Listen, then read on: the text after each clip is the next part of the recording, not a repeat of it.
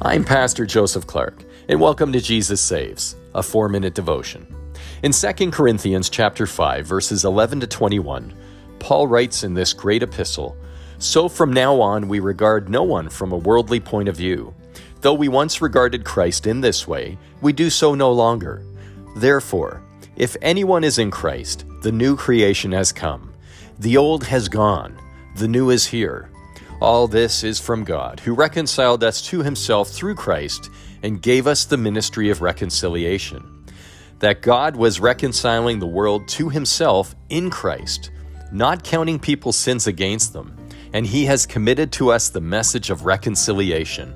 We are therefore Christ's ambassadors, as though God were making his appeal through us. We implore you on Christ's behalf, be reconciled to God.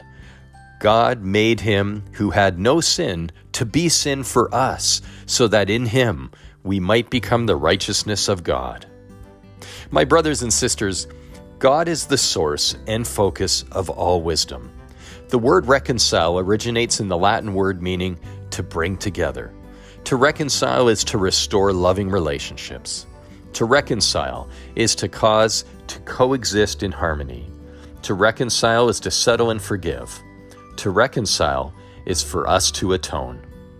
The Holy Gospel, aka the Holy Good News or the Holy Good Word, which is Jesus' invitation to all people of all nations to be reconciled with God, their eternal salvation found only in Jesus Christ, who died for us, and miraculously arose from the dead 3 days later. The Gospel is the good news that Jesus Christ, the Son of God, died for our sins and rose again, eternally triumphant over his enemies, so that there is now no condemnation for those who accept him as their Lord and Savior, only everlasting joy. Christ alone is the truth, and Christ alone is the only way to reconciliation with God, the only way to eternal life with God. We owe our salvation entirely to the undeserved favor of God's grace. We are not saved by religion. We are saved by a personal relationship in Christ. We are not saved by following a bunch of rules. We are saved by the new creation we become in Christ. When we believe the truth of the gospel, which is that we are saved in Christ, that he ransoms us from the prison of eternal damnation, that he frees us from the slavery of sin, and that God the Holy Spirit dwells in us, we can open our ears and our minds and our hearts to the Holy Spirit's counsel and guidance in our lives. This is our sanctification. This is the only way to walk in the Spirit, who will be our strength when we are weak in our struggle with our human frailty. Christ is our freedom. The gospel is truth. We are not saved by our deeds or behavior. We are only saved by Christ's grace. Nothing is more critical in our lives than where we spend eternity. Nothing. This life is so short, it is fleeting, but God wants us to spend eternity with him in paradise. God loves us so much that he sent his only Son to take our sins upon himself, and he died as the sacrifice for our sins. When we bring the faith to God, he saves us from ourselves and welcomes us into his kingdom, now and for all eternity. As holy, we become holy. Imagine that. He welcomes us as saints.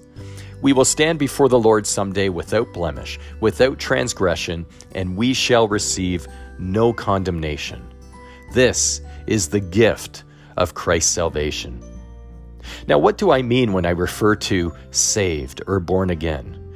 We are saved when we repent, yield, and dedicate ourselves to the Lord, receiving Jesus Christ with all our heart as Lord and Savior. Do this with sincerity, and you will no longer be estranged from God. This is receiving Christ's grace. It's all him doing it. It's not of us. Do this, and you will be baptized by God the Holy Spirit. Surrender yourself to Christ. Please pray with me.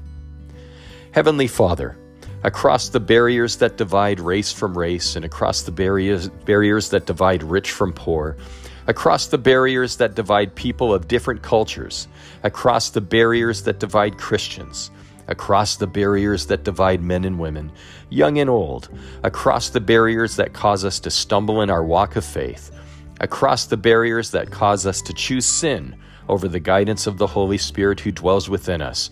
We are thankful, Lord, that you reconcile us, O Christ, by your cross. In Jesus' name I pray. Amen.